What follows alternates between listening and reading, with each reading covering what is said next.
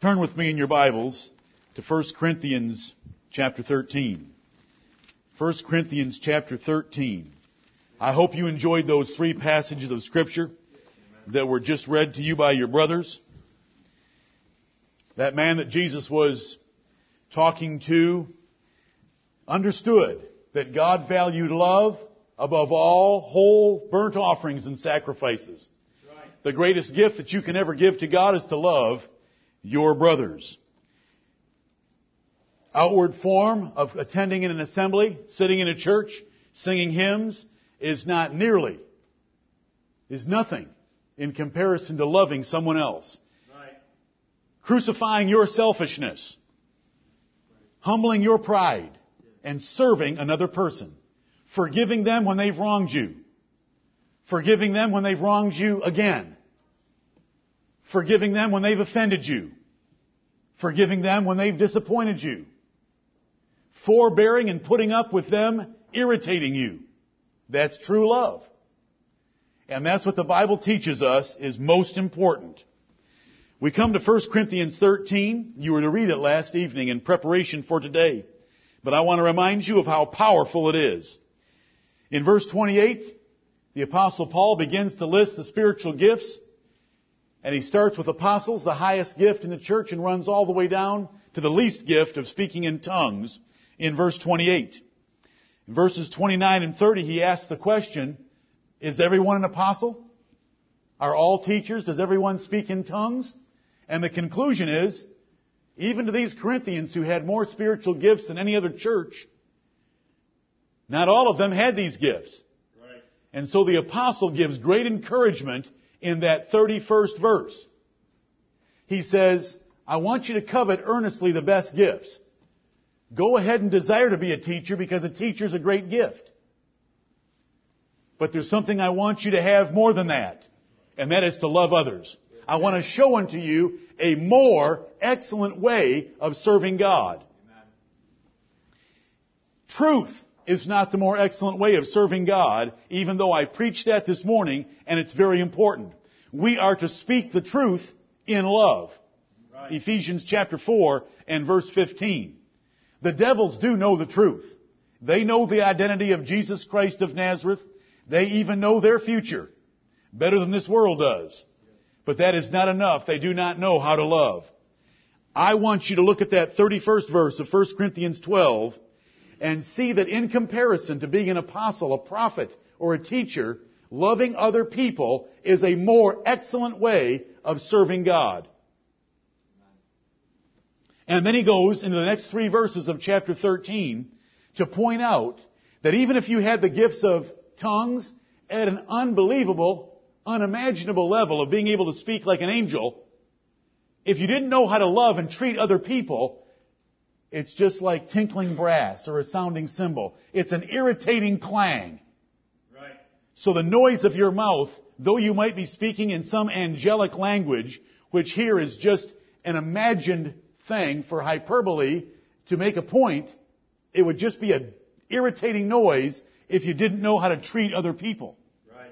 So that's a gift that he has just dealt with in 28 through 31, and the more excellent way is treating other people well.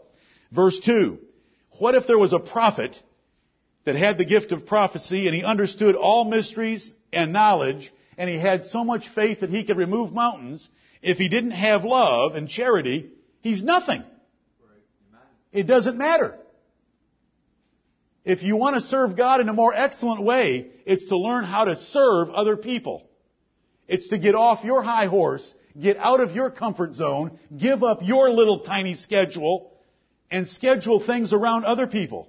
Give up your preferences of what you want to do and do what other people want to do. Because that's the spirit of charity and love. Verse 3 is hard for us to even imagine. What if you were to give all your goods to feed the poor? What if you wrote off everything you own to give it to the poor? What if you were to die the death of a martyr? And we look at the martyrs and think of them dying at the stake when they were burned to death. And we think of that as, I wonder if I could do that. But what if you could? And what if you could give all your goods to feed the poor, but you didn't know how to treat other people? What does it profit you? Nothing.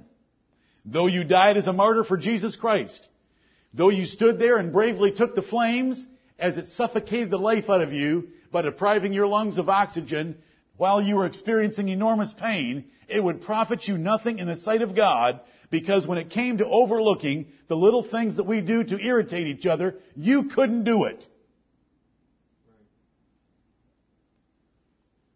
So, love is the greatest.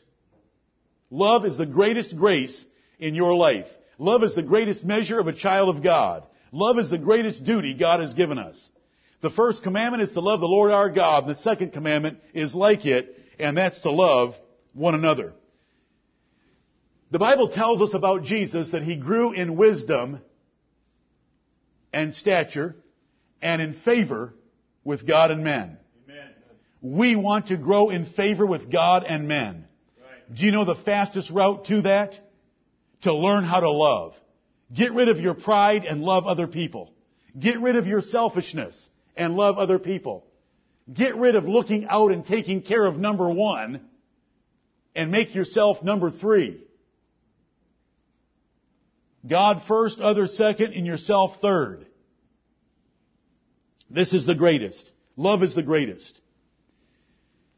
It is my job as your pastor to try to present you perfect to Jesus Christ. That's what Colossians 1:28 says. My goal is your perfection. And I know, because of the New Testament, that how I can perfect you the fastest and the farthest is to press you about growing in love more and more. There is no one that loves enough. We can always love more and more. And that's what the apostle exhorts us to do. If my purpose is to perfect you, then putting on the bond of perfectness is something I need to help you do. Because that's how you're going to be perfected. And I thank the God of heaven that in reading the New Testament and knowing my heart and having watched the hearts of many people, I know that love is the hardest thing to learn and put into practice. Because we're all selfish. We've all got our habits. We've all got our little schedules. We've got our comfort zones. We've got our excuses. Well, I'm just not a people person. No, you're just lazy. No, you're just selfish. No, you're just proud. Don't tell us you're not a people person. God doesn't care whether you're a people person or not. I can't find anywhere in here where it says, put on love as long as you're a people person. It just says, put on love. Amen. But we've got all our excuses. But the Lord wants us to step out of those and to serve Him. If you live your own little life, wrapped up in your little house, worrying about your little details, making sure you get your little nap, and that you eat your meals on your schedule,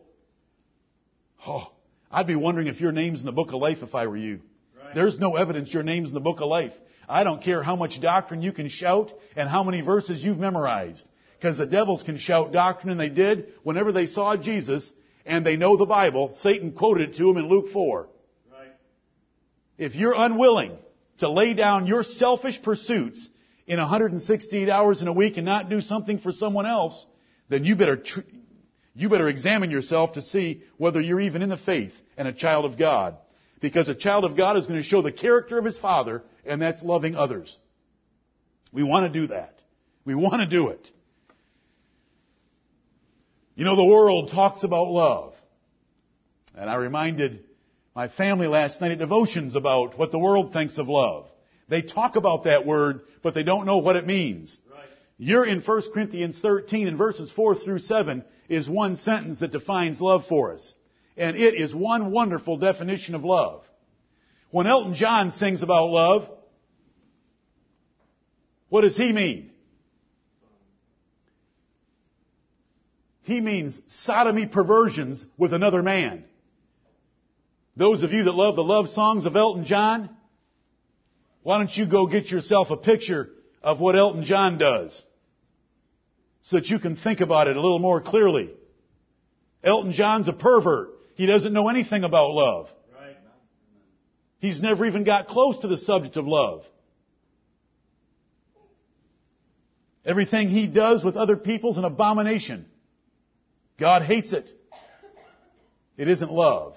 And yet the world looks at him like the great artist that sings the love ballads. Whitney Houston sings a song entitled The Greatest Love of All. And we wish she was talking about the Lord, but she isn't. She's talking about the love of self. Can you believe that? That somebody would sing a song and call it the greatest love of all, and that's you loving yourself. They don't know anything about love. Right. Love does not seek her own. Love seeks the welfare of others. Amen. What you have there in verses 4 through 7 are outstanding. Let's quickly run through those 15 phrases. You cannot forget them. Charity suffereth long. That means it puts up for a long time with others offending it, others hurting its feelings, others disappointing it. Love doesn't stop suffering. It keeps on suffering when other people do not measure up to its expectations. Love is kind, or charity is kind. They're synonyms in the New Testament. Love is kind. It's looking to be nice and to do gentle and benevolent and helpful things for other people. Charity envieth not. It never gets jealous about the advantages that someone else might have. It never regrets that someone else has something better than they have. Charity loves that. If you really love someone, you're going to be excited that they've been blessed above you. Right. Because God's been so kind to them. Charity vaunteth not itself. It doesn't put itself forward or make itself important. If you love, you're going to make yourself small. You're not going to put yourself forward. You're going to take a back seat because you know that's where love would put you. Right. Love is not puffed up. It doesn't have a high estimate of itself. Love does not think highly of itself. It thinks lowly of itself. That's why Paul said, put on all humbleness of mind. Up here. Not outwardly. To vaunt yourself is to do it in public where we can see it. To be puffed up is to do it on the inside where we may not be able to see it.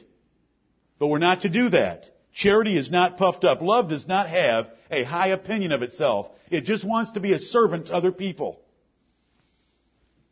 Verse 5.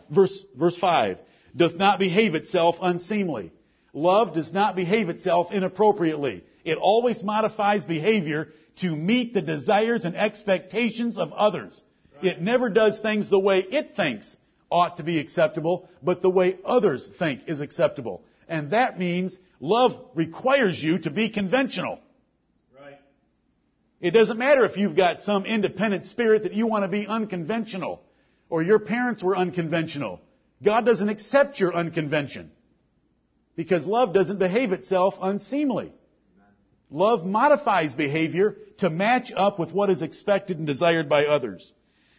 Love seeketh not her own. It doesn't want to play the game. All children should be thinking about this. It doesn't want to play the game it wants to play. You want to play the game someone else wants to play. Right. Wow, wouldn't that be a change? But that's true love. You don't even think about what you want to do. What do these people want to do? I want to do that because that's what the Bible says. Is not easily provoked. It's so hard for you to get offended because you truly love other people.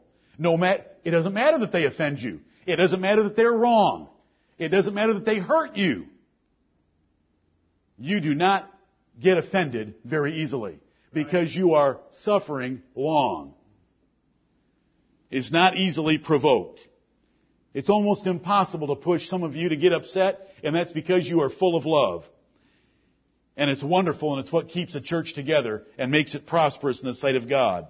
Thinketh no evil.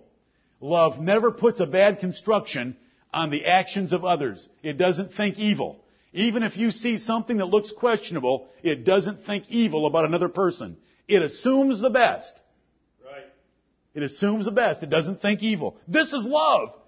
Listen, Elton John's never come close to this. Whitney Houston doesn't even have a sniff of this. If we were to live by these 15 phrases of love, it would be paradise on earth. Amen. There would never be dissension. There would never be differences. There would never be contention. No strife, no bitterness, peace, happiness, prosperity, and the blessing of God. Thinketh no evil. It never thinks that a person is doing something wrong. It puts the best construction on it, even when it looks like they're doing something wrong. Even when other people are telling you they're doing something wrong. It believes all things, as we're about to see. Verse 6, it rejoices not in iniquity. If you love somebody, you're never happy when they're doing something bad and they get caught. Do you know that you have inside of you something that when someone else does something bad and gets caught, it gives you a little sense of pleasure because all of a sudden you're better than them in the public eye because you haven't been caught doing what they got caught doing. And so you feel pretty good about yourself. But love never does that. Love doesn't rejoice in someone else's iniquity. Love is grieved that another person would sin and get caught. Right. Love rejoices in the truth. We get excited when someone does something right and they get public praise because they're more righteous than we are. Thank you, Lord, for making so-and-so so righteous. I love the fact the way they walk in the truth. Love rejoices in the truth. Verse 7, beareth all things. This is strange, isn't it? If you're bearing something, that means that's a load that you'd rather not have. Why is there all this emphasis in love on suffering, on not being provoked, on bearing all things? Because the real issue of loving someone else is being able to put up with their imperfections. You're never going to marry the perfect man. He's going to tell you he is, maybe. You're going to think he is, maybe, when he smiles at you. But you're never going to marry the perfect man. And all the women in here that are married? Oh, they know that. They should be shouting amen. There is no perfect man. So you got to bear things. And you got to suffer a long time. Like, till the Lord takes you home. Because you're going to have to suffer. That's love. You know, love is not just romance. That's what the world wants to tell you, and that's why they all get disappointed in marriage, divorce one partner, grab another, because they're continually looking for the illusion of what they've described to themselves as real love. Right. But it's not love, it's an illusion. It's a fantasy of their lusts. They can't stay happy with the same partner because they've got to go out and find another one. Then they get disappointed with that when they have to find a third one. But what you should do is bear all things. Believe all things. If someone tells you something, you believe it. Well, what if they're suspicious? Believe it. If you love them, you'll believe it.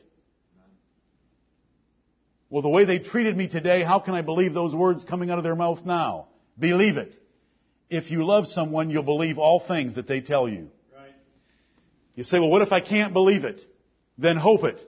And I've told you this so many times. This is real love. This is so far above the rest of the world. This is truth about love. If you can't believe it, then hope it. Hope that it's true.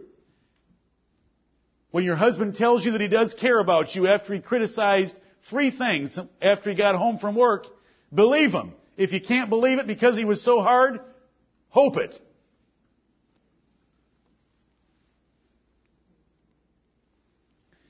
If your wife hasn't smiled at you in 2 days, believe all things. She's just had a couple of bad days, and inside her heart is bubbling with love for you. You say, I couldn't believe it. It's impossible. Then hope it. Then hope that she's got a bubbling heart for you while she hasn't smiled at you in 2 days.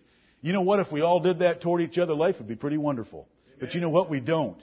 As soon as we have a moment without a smile or without the words that we're looking for to feed our egos or pleasure or whatever, we get upset with the person. And we start to withdraw. And the Lord says we're to do the opposite. And it gets to the end and it says if you can't do all the above, endure all things. Now, I want to stress again, most of this is not positive. Most of the definition of love is not positive. It's negative in that things are being done to you and how are you reacting? Right. I suffer long. I don't get provoked. I don't think evil, even though they're hurting me. I bear all things. I endure all things. I believe all things, even though their actions aren't backing it up. And I hope all things when I can't believe it when their actions aren't backing them up. This is God's definition of love. And here it is right here. And it's how we get along with people. But listen, here's what I want you to get. This is the more excellent way of serving God. Amen. This is the fulfillment of 12:31, where Paul said, "Yet show I unto you a more excellent way." That in the sight of God is greater than being the Apostle Paul. Right. Although Paul never measured up to verses 1, 2, and 3. Paul never spoke in tongues of angels. Paul never had all knowledge. And Paul didn't offer himself to be burned and give all his goods to feed the poor in the way of verse 3. If you can practice 4 through 7, you're greater than an apostle. Right. Love is the greatest, brethren. Amen. Love is the bond of perfectness. Amen. And we want to love itself. We want to be thankful for love. We want to rejoice in it, and we want to put it into practice in our lives. We are a doctrinal church. We are committed to sound doctrine. We will defend sound doctrine. We will preach sound doctrine. But let us be known as the most loving church among ourselves, because Jesus Christ gave it as a commandment from the beginning, and it is the greatest commandment and the greatest duty He's given us. Right. Look at James chapter 2. James chapter 2. Let's just pound home that if you want to be great in the sight of God, if you want to prove that you are a child of God, that you're born again, that you're going to heaven, that you're great in God's sight, measure yourself by your love. How much do you get out of your routine to do things for others? How often do you have to give up something to do something for someone else? Do more of that, because that's love. How often have you been hurt? Or do you only hang around with the people who flatter you all the time? Well, I don't hang around with those other people because they hurt my feelings. Those are the ones you're supposed to love. Right. We had a brother read to us Matthew chapter 5. God sends His rain and His sun on the evil and the good. And if we're to look like the children of God, Matthew 5 said, we need to learn to love our enemies. Those are the ones we don't like being around. We choose to be around them, and we choose to put up with what they do.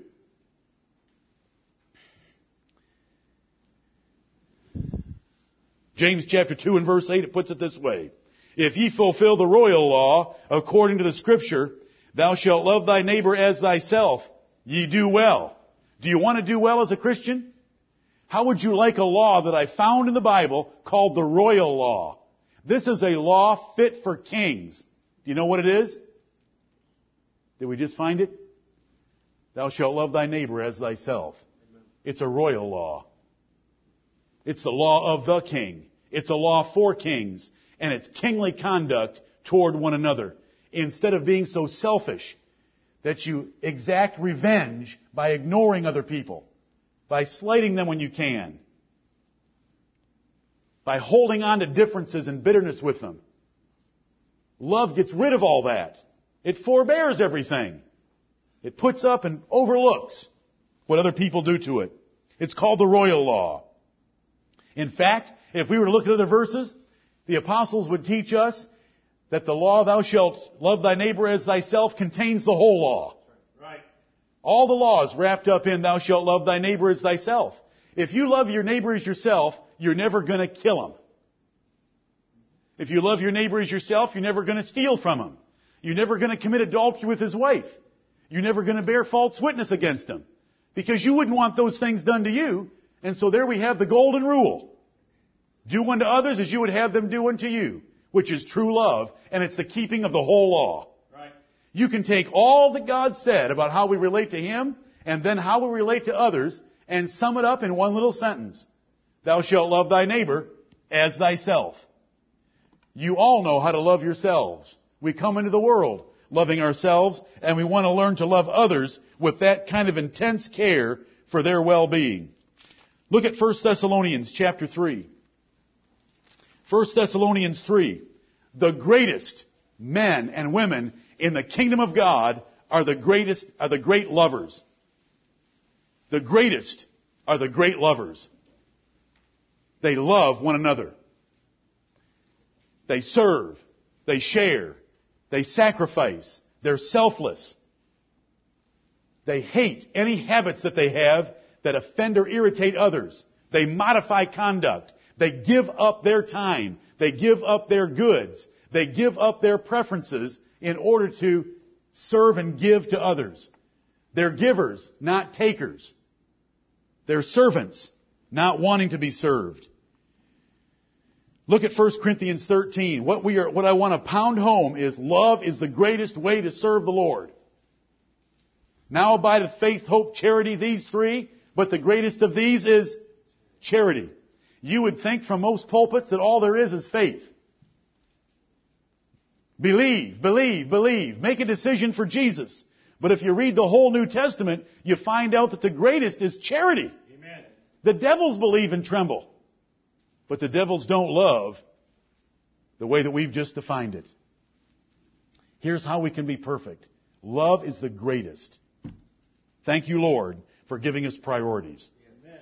If you want to be great in the sight of God, the greatest that you can be, learn to love and serve others.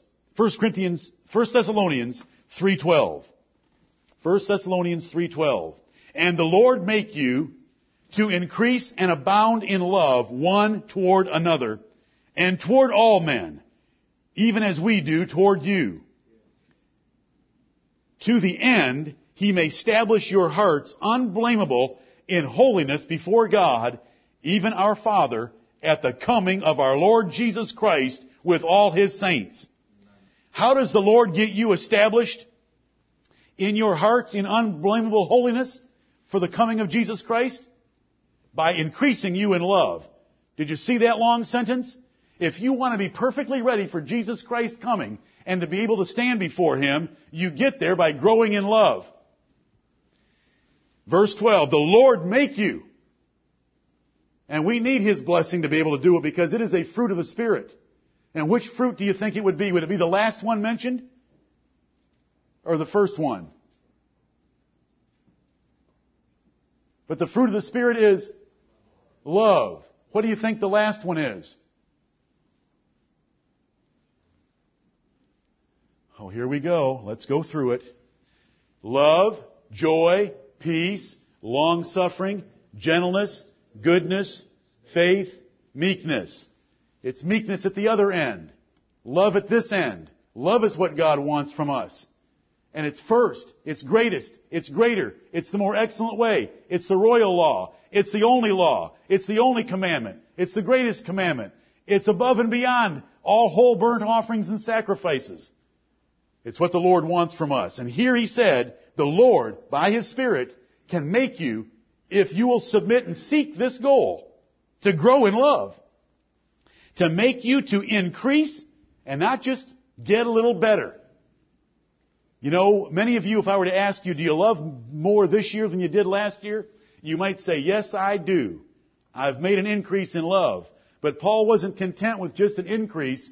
He wanted them to abound. Amen. That you would increase and abound in love one toward another and toward all men. And then he said, even as we do towards you. I'm not asking you to do something, Paul said, I'm not asking you to do something that I haven't done toward you. Because we love you and we are increasing and abounding in love for you. And if you read these epistles, you know that Paul did. And there's an end in that. It is love that establishes a person in holiness. Because when you can't put up with others and they start offending you, and you are so selfish that you can't sacrifice your time for others, then it leads to other sins. And pretty soon you are very blamable in the sight of God. And then Jesus Christ comes and we're in trouble. We've met Him and we're not prepared. We can't meet Him with confidence because we haven't been abounding in love like we should have. Chapter 4, same book. Chapter 4, verse 9. I find this almost amusing. But when the Lord does something, unless its intent is amusing, we shouldn't be amused. And the intent here is not amusing. The intent here is emphasis. We have chapter 3, verses 12 and 13. Then we come to chapter 4 and look at verse 9. But as touching brotherly love, ye need not that I write unto you. Oh, I thought he already did. He did already write unto them. But as touching brotherly love, ye need not that I write unto you, for ye yourselves are taught of God to love one another. What he is distinguishing there is the love that God puts in our heart in the new man. We have the ability to love. We have the capacity for love. We have the power for it from the Holy Spirit in our new man, but Paul wants that to burst forth into activity. I don't need to start from the beginning about love. You're taught of God to love. But here's what I want out of you, and it matches up with what was in chapter 3. It's right here in verse 11. In verse 10, I mean. And indeed, ye do it toward all the brethren which are in all Macedonia. But we beseech you, brethren, that ye increase more and more. I don't need to start from the basics about love because you've got it inside you. You know that it's the right thing to do, and you know you've got the power to do it, and you have inclinations in that direction, but I want to press you into activity that you would increase more and more because that makes you great in the sight of God. You know, brethren, I don't have time to preach lengthy sermons to you about selfishness. We should all understand that we are very selfish by nature. Right. We all want to do things our way. We want other people to treat us the way we want to be treated. We expect everything to revolve around us in varying degrees at varying times. And the Lord wants us to get rid of all that because love does not have any selfish tendencies. Real love gets rid of self. It seeketh not her own. It is seeking the welfare of others. Paul gave his life in the pursuit of God's elect to help them and to serve them. He labored day and night in Thessalonica. He wasn't chargeable to any of them that he could preach the gospel to these people. The Lord Jesus Christ did not come to be ministered unto. He came to minister. Who was the last person you ministered to? You know, all these big churches in town, all the big churches in every town of America. Do you know what they do when you walk in as a visitor? They hand you a card in which you can check off what ministry you want in their church. You ever seen one? When you're on vacation, go to one of these churches. I go to them because I want to see how pitiful the state of Christianity is in this country. They'll hand you a card. You want to run the light show while the praise band is up there? Do you want to serve the graham crackers and milk while the children are in junior church? You know, do you want to sweep the parking lot after the cars leave? They want to give you a ministry, and they call it a ministry, and they want to make you a minister of parking lots, a minister of youth, a minister of music. It doesn't matter. All these ministers are made up. There's not a one of them in the Bible. Right. By title and by name like that. But once they get somebody wrapped into the club of being one of its ministers, then they've got them tied up there. God's given us a ministry. Amen. Because do you know what the word minister means? It's a servant. Amen. And the verb minister means to serve. And do you know who we're supposed to be ministering and serving? One another. We're to minister and to serve and to love everyone else in here. Let's be ministers. Let's all be ministers. Amen. And love one another. Love is the greatest duty God's given us. It's the first commandment. It's how we look like God. It's the royal law. It includes all the other laws. It's the more excellent way of serving God. It is the greatest of faith, hope, and charity. Loving. As soon as I say amen this afternoon, you're going to have an opportunity. Well, I'm ready to go home. Well, you're a selfish pig. Right. Who cares if you're ready to go home? Is there someone... I know I'm so harsh. I want to help all of us learn to love. Amen. Whenever you use a sentence inside when you're thinking, I want to do this, I want to do that. Well, I want to go home. Well, is there someone else there that you could serve before you go home? Right. That makes all the difference in the world. You can go home after you've looked out someone else and done something for them. And that doesn't mean making yourself available so that they can come to you and ask you questions about your life. Some of you are so good about telling us all about yourself. Why don't you show us your skill at asking someone else about their life? Why don't you start planning what you're going to do the rest of this day, not for yourself, but for someone else? Right. Some of you have your minds in full gear about what you're going to do between the hours of 2 o'clock and 10 o'clock when you go to bed. Now that's 8 hours. That's too many hours for any person. Instead of thinking about what I'm going to do during those 8 hours, why don't you think of what you're going to do for someone else? What could someone else use from me during those hours?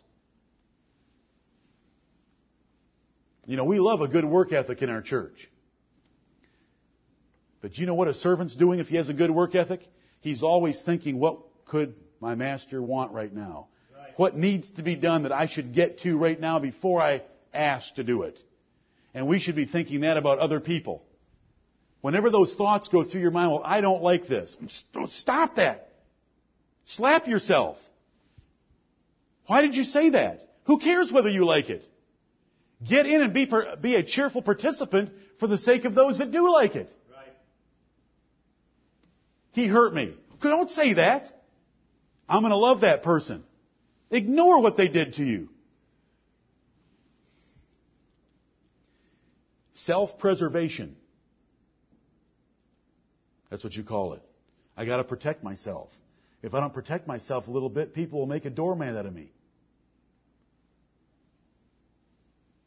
I'm thankful that my Lord Jesus Christ did not call 12 legions of angels from heaven to protect him when he had an angry mob coming to treat him like a dog when he was totally innocent. He laid down his life for me when he was perfectly innocent, and he did not practice any self-preservation at all. He didn't even threaten or revile. He didn't even use his words. He went as a lamb to the slaughter, and that is the example we're to have when we serve others. Amen. Praise God if you could be a doormat for other people. Right. Bless the Lord of heaven. He'll exalt you in due time. He'll lift you to the highest pinnacles in heaven that He allows saints to hold if you'll be a doormat for the people of God. And you'll have the greatest pleasure in doing it. While your haughty brethren step on you and clean their feet on you, and you're following my metaphor, I hope. While your haughty brethren are stepping on you, they're going to be unhappy because they're not giving, and you're giving because you're the doormat, because my Lord said, it is more blessed to give than to receive. Amen. It's more blessed. The Lord is just constantly lifting up love, which is giving. In all of our dealings with everyone, let's love. It's the greatest measure of a child of God, the greatest proof of eternal life, the fastest route to growing in favor with God and men.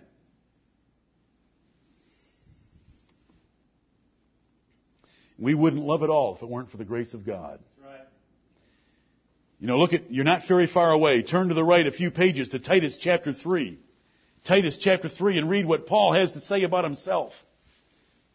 Love is the greatest duty. That's what I just taught you. Love is the greatest duty.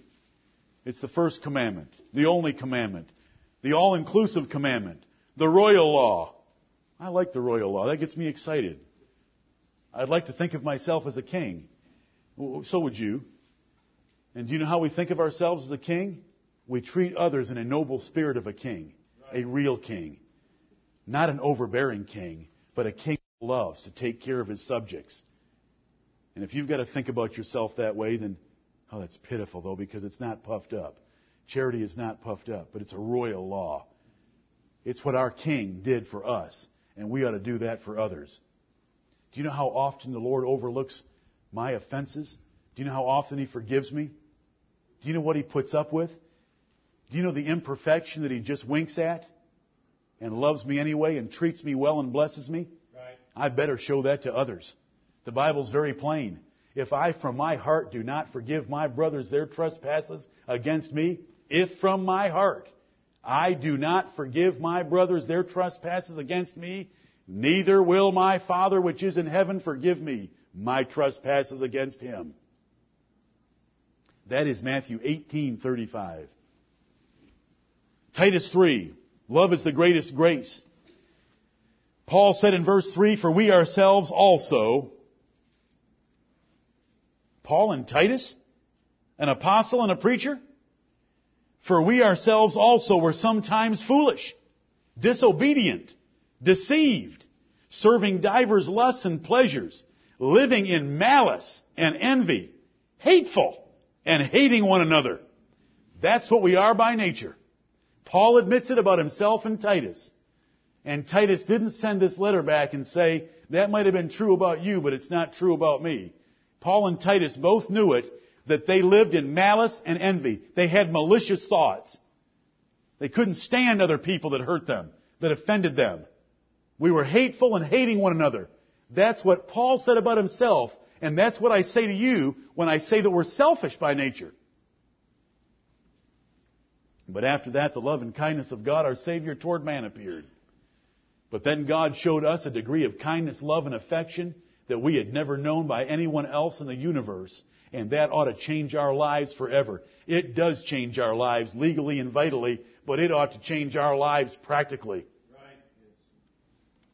It's the greatest grace. By nature, this morning, by nature we're the followers of the devil. We walk according to the course of this world, according to the prince of the power of the air. Now this morning the point was, well, if we're following the devil, and the devil's a liar and the father of it, then we all love lies. But what else is he? A murderer. He's a murderer. So there we are following the devil. So we get murderous thoughts when someone offends us. We get angry, and we shouldn't. We should not be easily provoked. Ye are of your father the devil. He was a murderer from the beginning, and abode not in the truth. There's no truth in him. So see, we were followers of the devil, and by nature we hated truth and loved lies. We hated loving and loved hating. Hating was part of our nature. But God has saved us from that. Look at 1 John chapter 3 that our brother read to us. What precious words. Could you want any language plainer?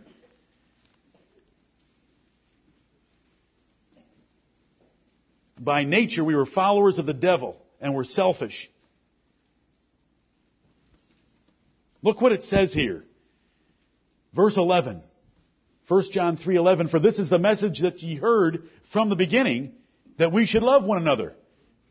Jesus founded his ministry and his religion on loving one another. Not as Cain, who was of that wicked one and slew his brother. And wherefore slew he him? Because his own works were evil and his brother's righteous. He got angry because Abel did something righteous, and God accepted that righteous work of Abel's. So Cain got angry and killed him. Cain was envious because Abel was righteous. Cain was not rejoicing in the truth. It killed Cain to have Abel being approved by God. We ought to rejoice. Look at the nature that we have. We're just like Cain, but for the grace of God. You know, we look at Saul of Tarsus, breathing out threatenings and slaughter by nature.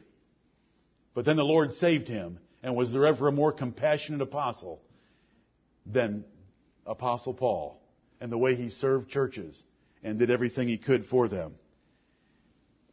Love is the greatest grace.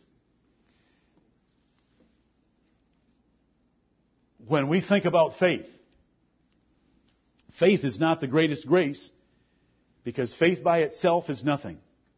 Faith without works is dead. It's just alone. It's empty. It's vanity. The devils believe and tremble. If we believe the truth, that is not strong evidence that you're a child of God. The devils believe the truth. And that's why James chapter 2 was written, to push us past just believing the truth, to putting the truth into practice. And the great way we put the truth into practice is to love.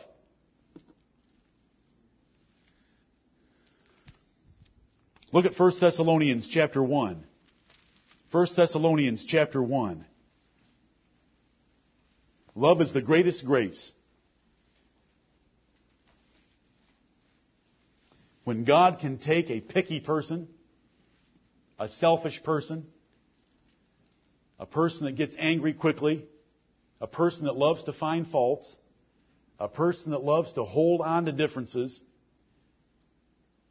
and then make them a loving, forgiving, forbearing, gentle, kind soul, it is a marvelous work of grace. 1 Thessalonians chapter 1, this is what we want. Verse 2, we give thanks to God always for you all, making mention of you in our prayers, remembering without ceasing your work of faith. See, faith without works is dead. So the apostle is commending their work of faith. Right. They believed the gospel, but they were doing things with that belief. And then he said, your labor of love. They weren't just talking about love. They were laboring with love. Their love was resulting in labor toward one another, in helping one another, and patience of hope. Their hope was not just singing about heaven in the assemblies, but helping them to endure afflictions and persecutions in light of heaven. Remembering without ceasing your work of faith and labor of love and patience of hope in our Lord Jesus Christ in the sight of God and our Father, knowing, brethren beloved, your election of God. You can know that a person is God's elect by the way he treats other people.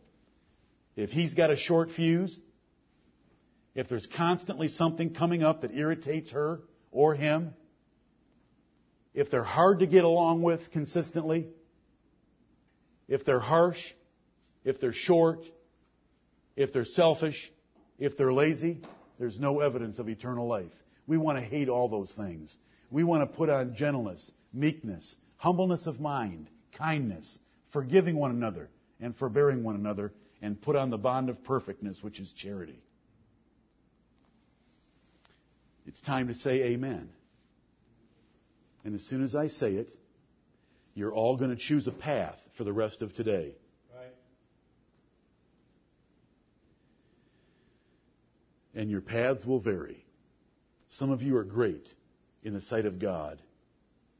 And you will choose a path of who can I serve, who can I help, and what can I do for someone else. And you'll go do it. I encourage you to do it. And do you know what Paul would say to you that already do it? He would pray that you would increase and abound in it more and more. Right. Don't be content. Let's press forward. Those of you that are already thinking, I can't wait for this service to end so that I can get back to the things I want to do, God help you. I don't know what in the world's wrong with your soul. You're sick, and that's why you're so unhappy.